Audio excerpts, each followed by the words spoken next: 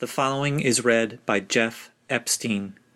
Citizens Media TV on Twitter, Facebook, and YouTube, and People Conversations on SoundCloud. A reading of the paper, Can Taxes and Bonds Finance Government Spending? By Stephanie Bell, now Kelton, a Cambridge University visiting scholar at the Jerome Levy Economics Institute. This is working paper number 244, written in July 1998.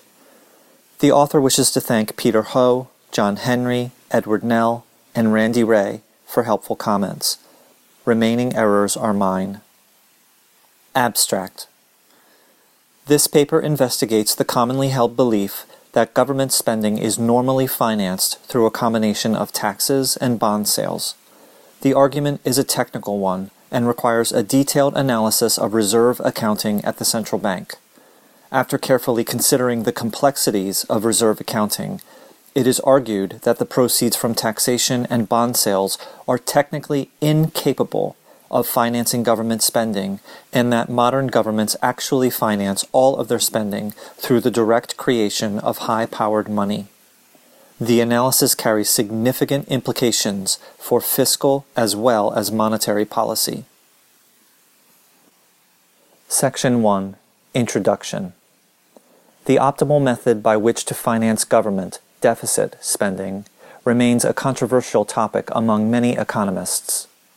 Although most would agree that government financial policies require choosing among the imposition of taxes, the sale of interest-bearing debt obligations, and the printing or creation of government money, or some combination of these, there is often strong disagreement regarding the macroeconomic consequences of these choices. Debt obligations include government bonds, treasuries, and etc., and the term printing is always set in quotes in this paper. Note 1. Government money will be used to refer to high-powered money, HPM, defined as member bank deposit balances at the Federal Reserve, plus total currency outstanding. When necessary changes in the money supply, M1, M2, etc., will be distinguished from changes in HPM or high-powered money. Continuing. The Barrow-Ricardo thesis from 1974, for example, suggests that the financing choice is inconsequential. This, it is argued, is because the knowledge that bond-financed government spending will require higher taxes in the future induces households to save more now. The induced saving, which is just sufficient to purchase the new government debt, leaves private net wealth unchanged, thereby completely neutralizing the stimulative effect of government spending. Similarly, as Tobin recognizes, spending financed by issuing demand obligations, such as by printing money, might lead a monetarist Ricardian to suggest a, quote, money rain, like a, quote, bond rain, will have no effect on aggregate private wealth or consumption, since adjustments in the price level will prevent the real quantity of money from changing. Thus, bond or money-financed deficit spending yields results, quote, equivalent with those that would have resulted if all spending had been financed by contemporaneous taxation, meaning taxation occurring around the same time. In contrast, some Keynesians maintain that choices concerning the source or sources of deficit finance are indeed relevant. For them, the economic consequences of borrowing and printing money can differ substantially from those obtained when government spending is financed solely by contemporaneous taxation. Among members of this group, meaning Keynesians, most would probably agree that printing money is both the least common and the least desirable method for financing the government spending. Indeed, most would probably say that bond sales are and should be used to finance the excess of spending over taxation. Despite differing beliefs regarding the consequences of the financing decision, both groups clearly believe that the government does choose how to finance its spending. What is conspicuously absent in these ongoing debates, however, is a detailed examination of the nuances of reserve accounting. Because these nuances have not been incorporated into standard analyses, many economists continue to debate the macroeconomic consequences of alternative, quote, financing methods. These debates follow directly from the apparent interdependence among taxes, bond sales, and deficit spending. By considering the impact of these operations on bank reserves, their interdependence can be explained as a consequence of their, quote, reserve effects, rather than as necessary financing relationships. Note that the term reserve effects is set in double quotes throughout this paper. Thus, this paper closely examines the reserve effects of the Treasury's operations by tracing through the impact of government spending, taxing, and bond sales on aggregate member bank reserves. Section 2 details the impact of government spending and taxing on bank reserves, as well as the significance of the resulting reserve effects. In Section 3, some important strategies for minimizing the reserve effects are introduced. The case of deficit spending is taken up in Section 4, where the reserve effects of various methods for the sale of government debt are examined. In Section 5, the complexities of reserve accounting are carefully considered, and newly created money is revealed as the source of all government finance. It is further argued that the proceeds from taxation and bond sales are not even capable of financing government spending, since their collection implies their destruction. In the concluding section, it is suggested that debates concerning alternative methods for financing government's deficit spending should instead be debates about alternative means of draining excess reserves from the banking system. Section 2, page 3, the reserve effects of taxing and spending. Before examining the reserve effects of various Treasury operations, it is perhaps prudent to begin by looking closely at aggregate member bank reserves. Beginning with the Federal Reserve's balance sheet, equivalent terms can be added to each side, and the entries can be manipulated algebraically in order to isolate member bank reserves. The result, often referred to as the reserve equation, depicts total member bank reserves as the difference between the alternative sources and uses of reserve funds. Note 2. Although reserve requirements are generally met by holding a combination of vault cash and checking accounts at district Federal Reserve banks, accounts held by depository institutions at Federal Home Loan Banks, the National Credit Union Administration Central Liquidity Facility, or correspondent banks may also count toward satisfying the reserve requirement. Depository institutions do not have to meet these reserve requirements on a daily basis. They have a 2-week reserve period ending on Wednesdays, within which they must maintain average daily total reserves equal to the required percentage of average daily transactions accounts held during the 2-week period ending the preceding Monday. Thus, despite being referred to as a contemporaneous reserve accounting (CRA) system, it is, in practice, lagged for 2 days. That is, banks always have 2 days, Tuesday and Wednesday, within which to acquire ex post reserves needed to eliminate a known deficiency. While some banks may choose to hold excess reserves, profit-maximizing banks will economize on reserves. Unless a bank has a preference for idle funds, it will exchange excess reserves for earning assets, such as loans or securities. Continuing, the reserve equation can be written as Figure 1. Total member bank reserves equals sources minus uses. Under sources is listed Federal Reserve credit, U.S. government securities, loans to member banks float, plus gold, plus SDR certificates, plus Treasury currency.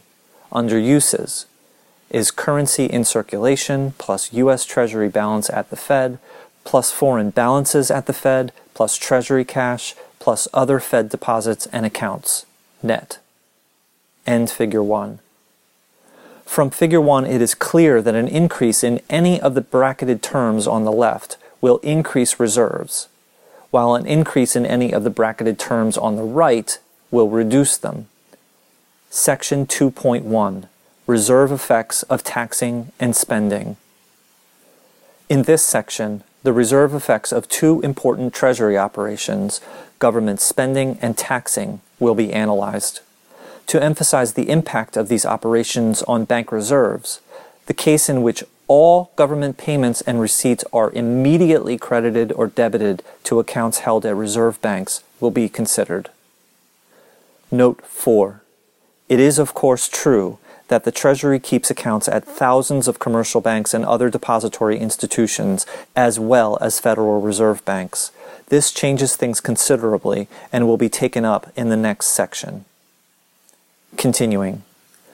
When the government spends, it writes a check on its account at the Federal Reserve. Assuming the check is deposited into an account at a commercial bank, member bank reserves rise by the amount of the check as the Federal Reserve debits the Treasury's account, decreasing the right-hand bracket, RHB, in Figure 1, and credits the account of a commercial bank. Thus, a system-wide increase in member bank reserves results whenever a check is drawn on a Treasury account at a Federal Reserve bank is deposited with a commercial bank. Government spending, then, increases aggregate bank reserves, ceteris paribus, meaning all other things being equal. When instead of drawing on its account at the Fed, the Treasury receives funds into this account, the reverse is true. For example, if a taxpayer pays his taxes by sending a check to the IRS, his bank and the banking system as a whole lose an equivalent amount of reserves as the IRS deposits the check into the Treasury's account at the Federal Reserve. Total member bank reserves decline as the RHB, or right-hand bracket, in Figure 1 increases. Thus, the payment of taxes by check results in a system-wide decrease in member bank reserves. Ceteris paribus, all other things being equal. Note 5. It is worth noting that government spending must originally have preceded taxation. That is, the payment of taxes could not increase the Treasury's account at the Fed, RHB term, reducing bank reserves until the reserves had been created. Moreover, the Federal Reserve and/or Treasury, as the only agents capable of supplying them, must have been the original source of these reserves. This will be taken up in Section 5. Continuing. If Treasury spending out of its accounts at Federal Reserve banks were perfectly coordinated with tax receipts deposited directly into the Treasury's accounts at reserve banks, their opposing effects on reserves would offset one another. That is, if the government ran a balanced budget with daily tax receipts and government spending timed to offset one another, there would be no net effect on bank reserves. However, as Figure 2 shows, the Treasury's daily receipts and disbursements from accounts at reserve banks are highly incommensurate, meaning they do not match. Indeed, they can differ by almost $6 billion. Figure 2, titled Daily Flows into and from Federal Reserve Accounts, March 1998. Net transfers to or from T&L accounts and debt management. T&L is tax and loan. This is a graph that shows daily federal income and expenditures to be substantially and consistently different, where expenditures are generally greater. End figure. Thus, despite an attenuation or lessening of the severity of the reserve effect due to the simultaneous injection and withdrawal of reserves, government spending and taxation will never perfectly offset one another. Even if a more even pattern could be established, some discrepancies would persist because, as Irving Auerbach recognized, quote, there is no way to determine in advance with complete accuracy the total amount of the receipts or the speed at which revenue collectors will be able to process the returns. Close quote. Thus, while concurrent government spending and taxation have some offsetting impact on reserves, the reserve effect from Treasury's daily cash operations would still be substantial, especially, quote, if they were channeled immediately through the Treasurer's balance at the reserve banks. Auerbach, 1963. Section 2.2, page 6, The Importance of the Reserve Effect. The inability to perfectly coordinate Treasury receipts and expenditures has serious implications for the level of bank reserves and subsequently the money market. Because banks are required by law to hold reserves against some fraction of their deposits, but earn no interest on reserves held in excess of this amount, they will normally prefer not to hold substantial excess reserves. Government spending, then, will leave them with more reserves than they prefer or need to hold, while the clearing of tax payments will leave them with fewer reserves than are desired or required, ceteris paribus. The Fed funds market is the, quote, market of first resort for banks wishing to rid themselves of excess reserves or to acquire reserves needed to meet deficiencies. When there is a buildup of reserves within the system, many banks will attempt to lend reserves in the federal funds market. The problem, of course, is that lending reserves in the funds market cannot help a banking system, which began with an equilibrium level of reserves, to rid itself of excess reserves. Moreover, when the system is flush with excess reserves, banks will find that there are no bidders for these funds, and the federal funds rate may fall to a 0% bid. Likewise, the clearing of tax payments will leave a banking system which began with an equilibrium level of reserves short of required and/or desired reserves. Banks will look to the funds market to acquire needed reserves, but since all banks cannot return to an equilibrium reserve position by borrowing federal funds, a system-wide shortage will persist. That is, like a system-wide surplus, a system-wide deficiency cannot be alleviated through the funds market, and attempts to do so will simply drive the funds rate higher and higher. Note 6. When there is a reserve deficiency for the banking system as a whole, banks could attempt to resolve the deficiency by reducing deposits. If a single bank begins this process, selling U.S. securities to a member of the non-bank public or allowing loans to be repaid without reissuing them, it will result in a multiple contraction of deposits, assuming all banks follow suit. Though this would ultimately eliminate the banking system's reserve deficiency without requiring banks to acquire additional reserves, the process takes time, and it will disrupt interest rates until equilibrium is restored. Deficiencies will therefore usually be eliminated as the banking system acquires more reserves, not as it reduces deposits that reserves are required to back up. Continuing. Importantly, the funds rate is not the only interest rate affected by changes in the level of bank reserves. As the, quote, focus of monetary policy, the funds rate is the, quote, anchor for all other interest rates, Poole, 1987.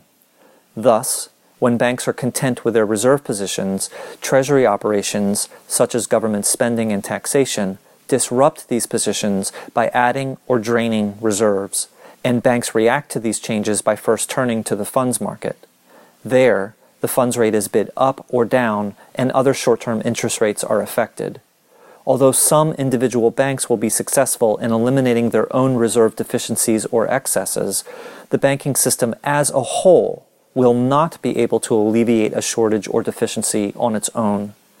Only through government adding or draining of reserves can a system-wide imbalance be eliminated. Because attempts to resolve system-wide reserve disequilibrium through the funds market can affect a number of other interest rates, a variety of procedures have been developed to mitigate the adverse impact of Treasury operations on banks' reserve positions. Page 8, Section 3, Strategies for Reducing the Reserve Effect. In the preceding discussion, the effects of government spending and taxing on bank reserves were examined by assuming that all disbursements and receipts were immediately credited or debited to the Treasury's accounts at Federal Reserve banks. This treatment allowed us to highlight the impact of each of these operations on the level of bank reserves, but it did not paint a realistic picture of the way things currently work. If things did indeed work this way, there would be an unrelenting disruption of banks' reserve positions and, subsequently, chronic turmoil in the funds market. Because these consequences are highly undesirable from a policy perspective, some important strategies have been developed to mitigate these persistent yet unpredictable reserve effects. Let us move to an examination of these techniques. Page 9, Section 3.1, the use of tax and loan accounts. The disruptive nature of the Treasury's operations was recognized under the independent Treasury system and ultimately led to the use of general and special depositories, private banks in which government funds could be kept. This was the first important strategy developed to mitigate the reserve effect. Note 7. The independent Treasury system was in effect long before the establishment of the Federal Reserve System. It was established in 1840, abolished the following year, re-established in 1846, and discontinued in 1921. Note 8. General depositories have become known as remittance option banks, while special depositories are currently referred to as note option banks. Both are depository institutions with T&L or tax and loan accounts, but a remittance option bank, like its predecessor, the General Depository, must remit its T&L balances to a reserve bank the day after the funds are received. In 1978, note option banks were given the opportunity to accumulate the daily tax payments they receive by transferring them from the ordinary T&L accounts, where they are held interest-free for 1 day, into an interest-bearing note account. Up to a pre-approved limit, these funds can remain in note accounts until the Treasury calls them to be transferred to reserve banks. Continuing. As Ranlett recognized, the reserve effect caused by the, quote, point inflow continuous outflow nature of Treasury activities, close quote, could be tempered by placing certain government receipts into tax and loan T&L accounts at private depositories. Thus, the reserve drain that would otherwise accompany payments made to the government could be temporarily prevented. The benefits of using these depositories were quickly recognized, and their functions were broadened whenever it became clear that they could be used to further mitigate the reserve effect. Note 9. In this case, a distinction between the supply of money and HPM, or high-powered money, should be made. When tax receipts are placed into a T&L account, HPM, bank reserves and currency outstanding, is not affected. The money supply, M1, however, is. When funds are transferred from demand deposits where they are part of M1 into T&L accounts or the Treasury's account at the Fed, the money supply declines. Note that T&L accounts are not part of any standard measure of the money supply, M1, M2, etc. Continuing. As the size of the government's fiscal operations grew, special depositories quickly became the most important group of bank depositories. As Figure 3 shows, just over 2/3 of all federal tax receipts are currently deposited directly into T&L accounts. Figure 3, titled Disposition of Federal Tax Deposits, November 1997 through March 1998. This is a chart showing how 67% of all federal tax deposits are held in T&L accounts, 18% are held in remittance option depositories, 13% directly in Federal Reserve accounts, and 2% in other. End figure. Today, the T&L accounts are by far the most important device used to guard the money market against the sizable daily differences, shown in Figure 2, between the flows of government receipts and disbursements. Page 10, Section 3.2, Managing the Treasury's Balance at the Fed. Since almost all government spending involves writing checks on accounts at the Fed, virtually all funds in T&L accounts must eventually be transferred to reserve banks. Note 10. This is not because the government needs the proceeds from taxation in order to spend again, but because it chooses to coordinate its taxing and spending. This will be taken up in the final section. Continuing. Because only net changes in the Treasury's account at the Fed impact the aggregate level of reserves, ceteris paribus, maintaining, quote, the Treasurer's balance with the reserve banks at a reasonably constant level, close quote, is the second strategy used to minimize the reserve effect of the Treasury's operations.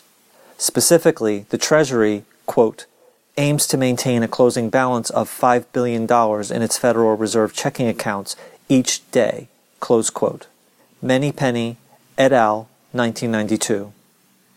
Figure 4 shows how successful the Treasury is in its endeavor to maintain its target closing balance. Figure 4, title, Daily Closing Balance in Treasury's Account at the Federal Reserve, November 1997 through March 1998. A line graph showing the daily Treasury account balance hovering very close to $5 billion over a 5-month period. End figure. Recall that the government receives funds into its accounts at the 12 reserve banks as well as thousands of commercial banks each day, but that nearly all government spending is done by writing checks on accounts at reserve banks. Maintaining a closing balance of $5 billion at reserve banks, then, usually requires transferring the appropriate amount from T&L accounts to the Treasury's account at the Fed. For example, if the Treasury expected to receive $5 billion directly into accounts at reserve banks today, and expected $6 billion in previously issued checks to be presented for payment today, $1 billion will need to be transferred to the Treasury's account at the Fed today so that there will be no net change in the level of reserves. The Treasury transfers funds to cover anticipated shortfalls by making a, quote, call on T&L accounts. In most cases, advance notice is given before transferring funds from these accounts. Note 11. Special depositories or note option banks fall into 3 categories: A banks, B banks, and C banks. A and B banks are typically smaller institutions, while depositories that are classified as C banks are generally large banks. T&L calls are calculated as fractions of the book balance in each T&L account on the previous day. Calls made on A and B banks are usually made with longer lead times than calls made on C banks, and the latter are usually the only banks against which same-day or next-day calls may be issued. Continuing. A reverse call or direct investment is also possible. This would be necessary if the Treasury's closing balance at reserve banks was expected to substantially exceed $5 billion. To avoid the reserve drain that would result from an excessive closing balance, the Treasury may place some or all of the excessive funds into T&L accounts at note option banks. Whether calling funds from T&Ls to make up for an expected shortfall or transferring funds to T&Ls through direct investment or canceling previous calls. To prevent an excessive closing balance, the amounts transferred are intended to maintain the Treasury's balance at reserve banks as steady as possible. In pursuit of this goal, the Treasury relies on the cooperation of the Federal Reserve. Note 12. The closing balance in the Treasury's account at the Fed could exceed the target level for 2 reasons. First, previously placed T&L calls may have been too large. In this case, the amount of spending from accounts at reserve banks is less than the sum of the payments received directly into accounts at the Fed and the amounts called from T&Ls. Second, it is possible that the payments made to the government and deposited directly into accounts at reserve banks exceed the amount presented for payment from these accounts. This could happen, for example, during months in which quarterly tax payments sent directly to accounts at the Fed are large enough to more than compensate for government spending. Note 13. The Treasury will not in all instances be successful in its attempt to directly invest its excess funds. Some note option banks will not meet the collateral requirements and will be ineligible recipients of additional T&L funds. Additionally, T&L accounts, like the Treasury's account at the Fed, may swell during unusually heavy quarterly tax payments. Because banks must pay interest on T&L accounts, they limit the size of T&L balances they are willing to accept. When direct investment is not an option, the Treasury can attempt to cancel previously scheduled calls in an attempt to draw down its balance in reserve banks. Continuing, page 12, section 3.3, Coordination with the Federal Reserve. The Federal Reserve is extremely interested in helping the Treasury achieve its target closing balance because the Treasury's balance at the Fed is, quote, often the biggest source of uncertainty about reserve levels, close quote. Molendijk, 1989. Indeed, the Fed's ability to successfully conduct monetary policy, specifically to hit its target funds rate, depends to a large extent on the Treasury's ability to hit its target closing balance. Daily contact between the Treasury and the Fed provide the Treasury with, quote, numerous occasions to assist the reserve authorities to achieve a desired objective, close quote. Auerbach, 1963. Unfortunately, the Treasury is unable, even with the cooperation of the Federal Reserve, to completely offset the effects of its daily spending using T&L calls and direct investment. Indeed, as Table 1 shows, the Treasury's average monthly closing balance can differ substantially from its $5 billion target. Table 1. Column 1 is month, Column 2 is average closing balance in millions. November 1997, 5,015. December 1997, 5,371. January 1998, 6,563. February 1998, 5,118. March 1998, 5,763. And the 5-month average is 5,618. End table. This again is the result of the inherent uncertainty regarding the size and timing of receipts and expenditures. That is, because the payments coming into and going out of the Treasury's account at the Fed can never be precisely known in advance. Transfers to and from T&L accounts will not normally offset exactly the shortfall or excess in these accounts. Thus, as Figure 5 confirms, one expects a non-zero change in the Treasury's daily closing balance. Despite this, changes in the daily closing balance do tend to fluctuate fairly close around zero, deviating most drastically with quarterly tax payments. Figure 5. Title: Change in Daily Closing Balance, November 1997 through March 1998. This is a line graph showing the daily change in closing balance, spiking up and down by around $2 billion a day, with more severe spikes at the start of each quarter. End figure. In sum, 3 important points have been made regarding the Treasury's operations.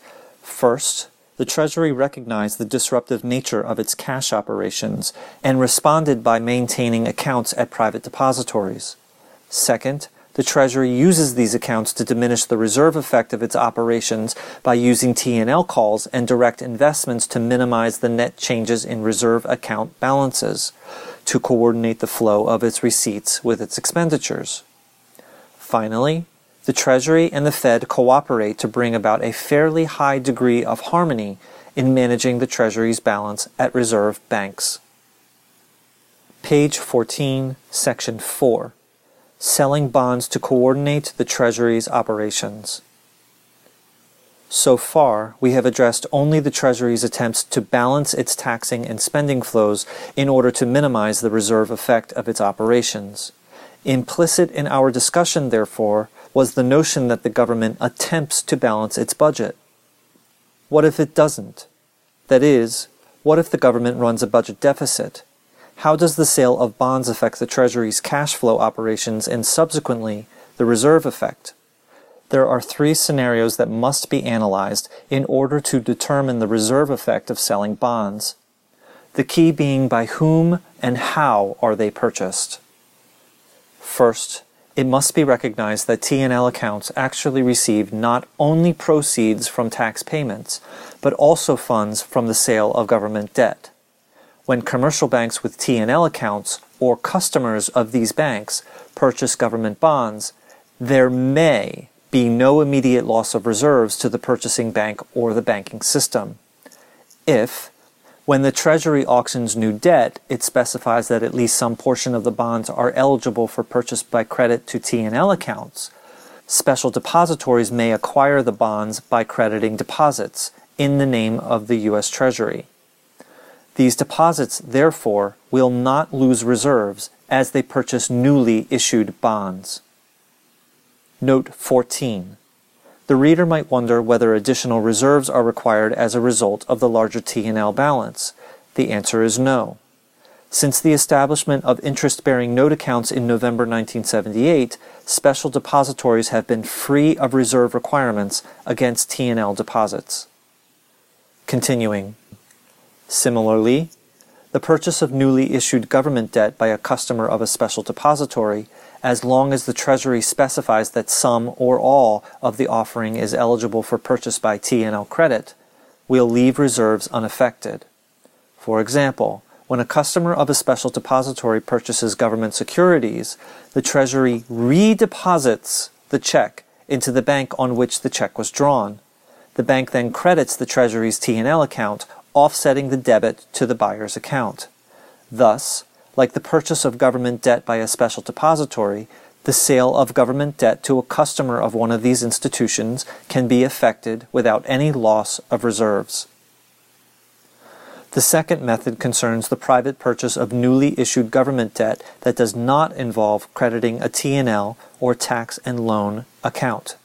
When the securities are ineligible for purchase by T&L credit, and/or are not purchased by a so-called note option bank or one of its customers, the purchase of government bonds will immediately drain reserves from both the bank and the banking system.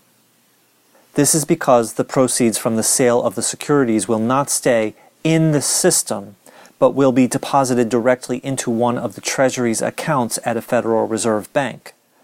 When bonds are sold in this way, member bank reserves decline as the Federal Reserve credits the Treasury's account, increasing the RHB, or right-hand bracket, in Figure 1. Thus, a bank wishing to purchase a U.S. government security when T&L credit is not an option will do so by drawing on its account at the Federal Reserve. A system-wide loss of reserves will therefore accompany every private purchase of newly issued government debt not eligible for payment through T&L credit.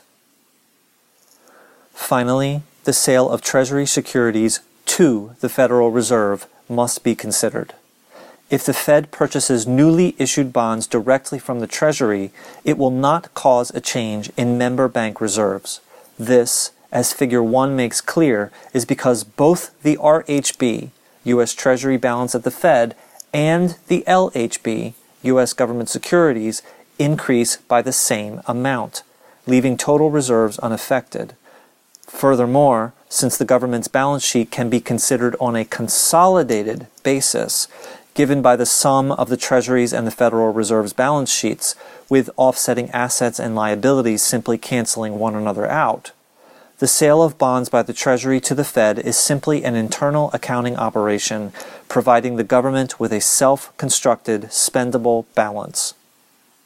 Although self-imposed constraints may prevent the Treasury from creating all of its deposits in this way, there is no real limit on its ability to do so. Note 15. The Federal Reserve was, for a time, prohibited from purchasing bonds directly from the Treasury. This changed during World War II, when the Fed was authorized to purchase up to $5 billion of securities directly from the Treasury.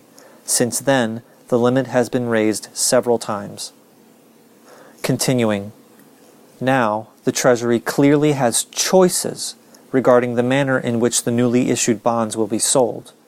For example, if the government plans to engage in deficit spending, the Treasury can sell bonds, allow them to be purchased by T&L credit, and thereby eliminate any immediate impact on reserves. Note 16. Bolding notes that deficit spending most commonly involves this practice. 1966. Continuing. When the Treasury sells bonds in this way, the bonds act as a sort of ex-ante coordination tool. Ex-ante means before the event. Since the Treasury can control the size and timing of the funds transferred from T&L accounts, this type of bond sale helps the Treasury to drain, more or less, the same number of reserves from the system that are being added to the system as a result of its deficit spending. Note 17. Note that the government can deficit spend without taxing or selling bonds first, but that if government spending is greater than taxation, the banking system will be left with excess reserves.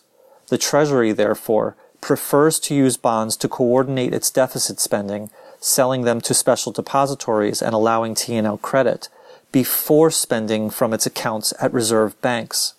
The bonds, then, allow the government to defend ex ante the Fed funds rate. Continuing. If, however, there is a problem with the coordination, for example, if the Treasury and Fed underestimate the amount of checks that are drawn on the Treasury's account at the Fed, bonds could be sold in order to drain excess reserves. In other words, insufficient T&L calls, which result in a system-wide increase in reserves and threaten to send the overnight lending rate to a 0% bid, could prompt the sale of bonds as an ex-post coordination tool. In order to immediately drain the excess reserves, banks could not be allowed to purchase the bonds by crediting a T&L account, but this is something the Treasury can specify or something the Fed can do.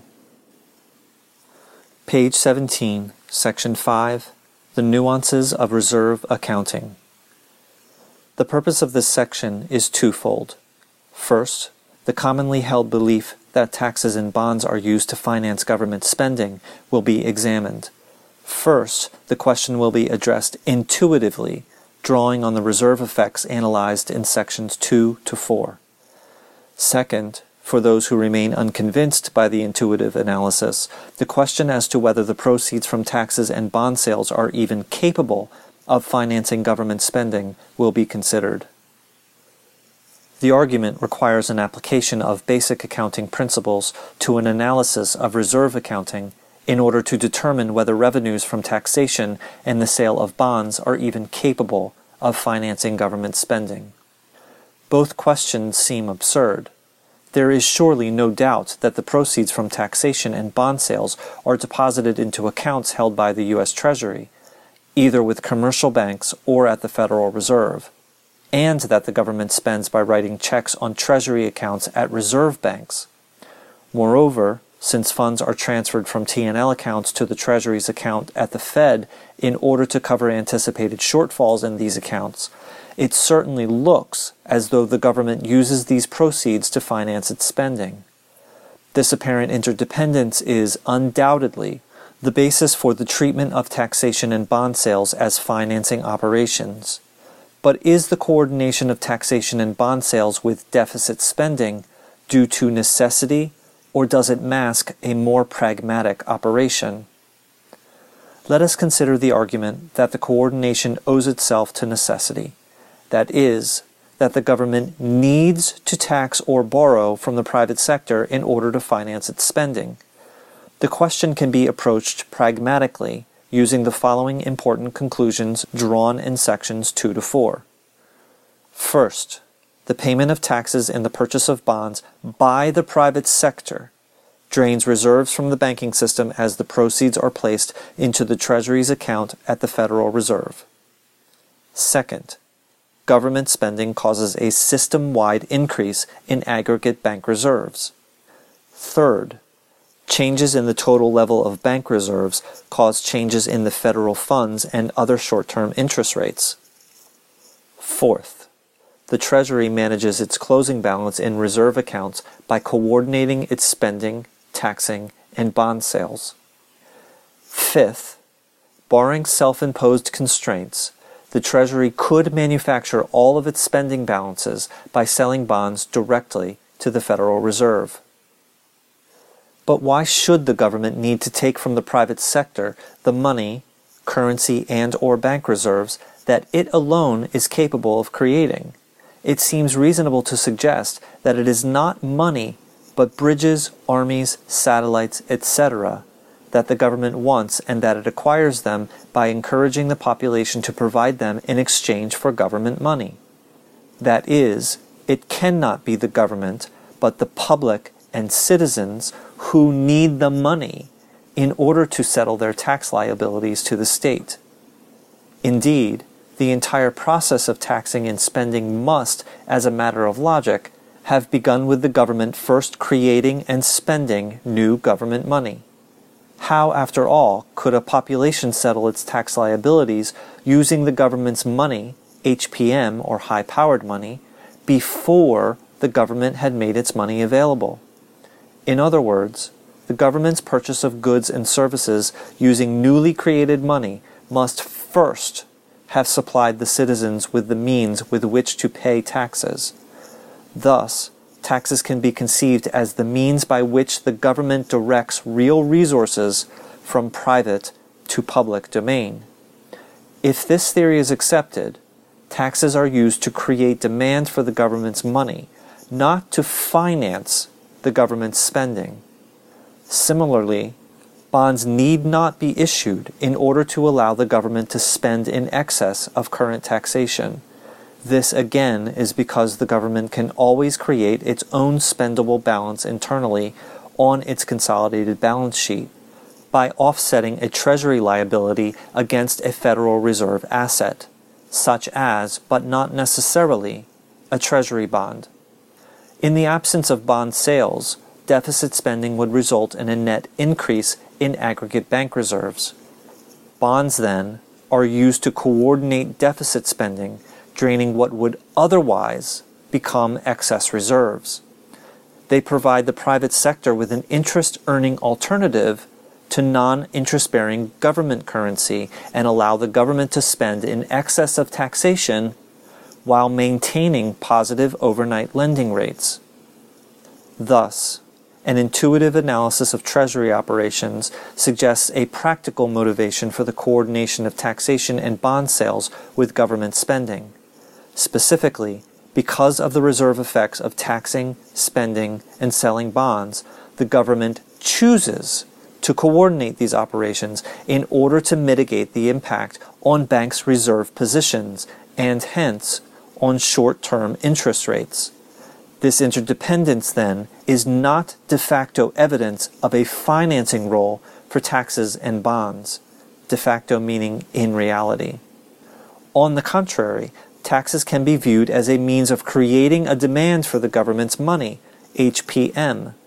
Bonds, which are used to prevent deficit spending from flooding the system with excess reserves, allow the maintenance of positive overnight lending rates. Neither taxes nor bond sales, therefore, need be viewed as a financing operation. Many readers will undoubtedly remain unconvinced, based on the intuitive analysis just presented, that the treatment of taxation and bond sales as financing operations should be discontinued. Fortunately, there is another, more powerful method by which to argue that taxation and bond sales should not be considered financing operations. The argument is a technical one and requires an understanding that Federal Reserve notes and reserves are booked as liabilities on the Fed's balance sheets, and that these liabilities are extinguished or discharged when they are offered in payment to the state. It must also be recognized that when currency or reserves return to the state, the liabilities of the state are reduced and high-powered money is destroyed. The destruction of these promises is no different from the private destruction of a promise once it has been fulfilled. In other words, when an individual takes out a loan, she issues a promise to a bank. Once she makes good on that promise, such as repays the loan, she may destroy that loan debt, liability, by eliminating it from her balance sheet.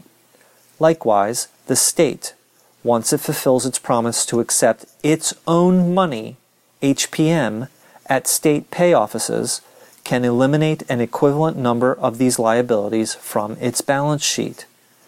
Thus, while bank money, M1, is destroyed when demand deposits are used to pay taxes, the government's money, HPM, is destroyed as the funds are placed into the Treasury's account at the Fed. Viewed in this way, it can be convincingly argued that the money collected from taxation and bond sales cannot possibly finance the government's spending. This is because, in order to, quote, get its hands on the proceeds from taxation and bond sales, the government must destroy the money it has collected. Clearly, government spending cannot be financed by money that is destroyed when received in payment to the state. How, if not by using the money received in payment of taxes and bond sales, does government finance its spending?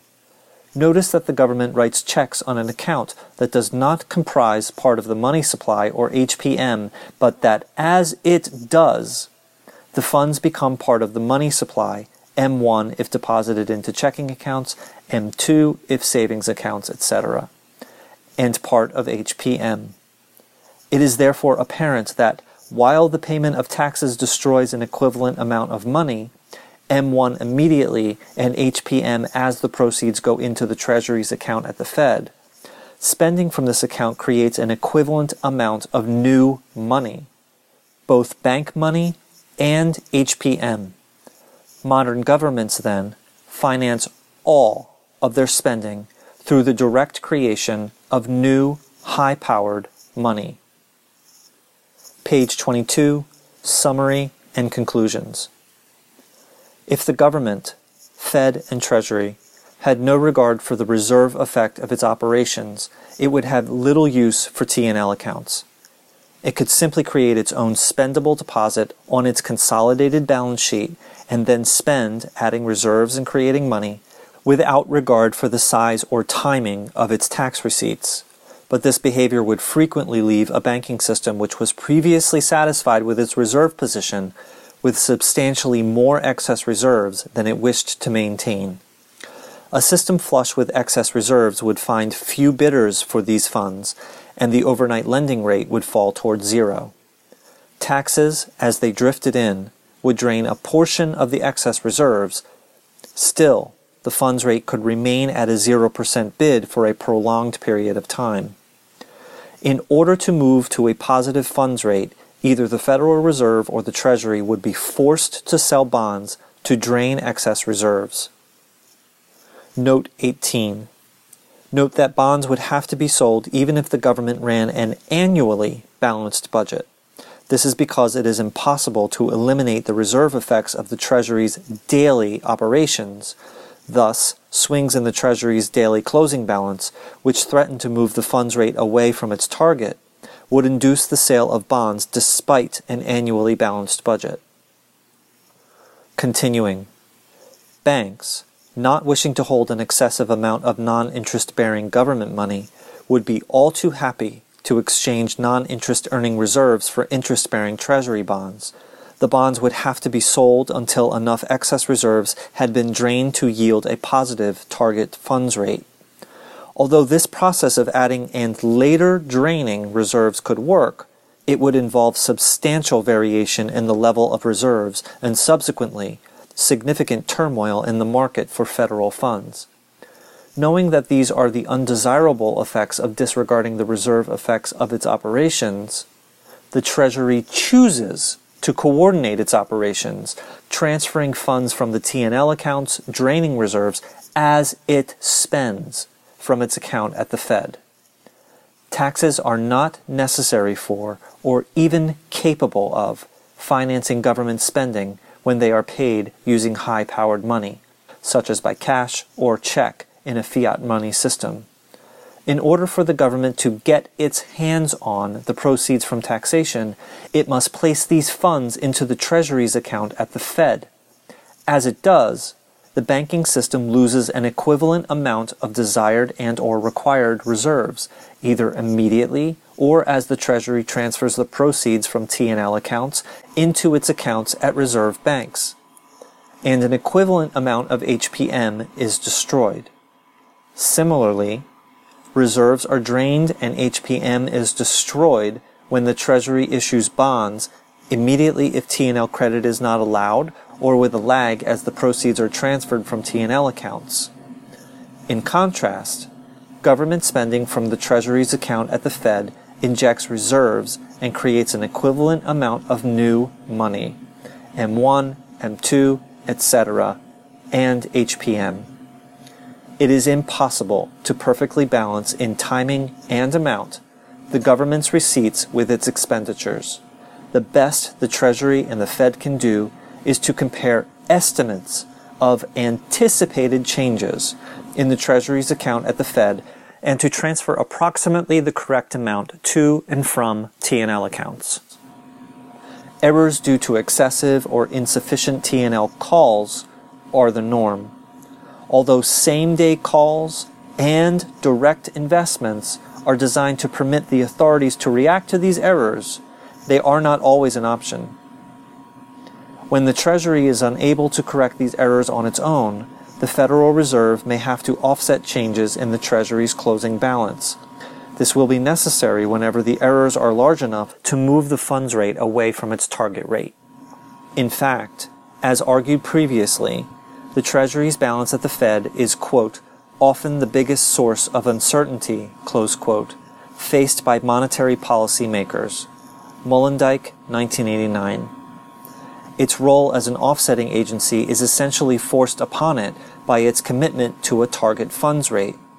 Indeed, Poole in 1975 goes further, stating that the Fed will usually abandon any other objective target in order to maintain the funds rate within its tolerance range. The adding or draining of reserves, then, is largely non-discretionary, as monetary policy is concerned primarily with maintaining the overnight lending rate. Fiscal policy, in contrast, has to do with determining the supply of high-powered money. Moreover, while both taxation and bond sales drain reserves from the banking system, neither provide the government with money with which to finance its spending. Indeed, both taxation and bond sales lead ultimately to the destruction of HPM. An analysis of reserve accounting reveals that all government spending is financed by the direct creation of HPM. Bond sales and taxation are merely alternative means by which to drain reserves or destroy HPM. The choice, then, is between alternative methods for draining reserves in order to prevent the overnight lending rate from falling to zero. In light of these findings, it is perhaps time to reconsider our definitions of monetary and fiscal policy, as well as our treatment of taxation and bond sales as financing operations.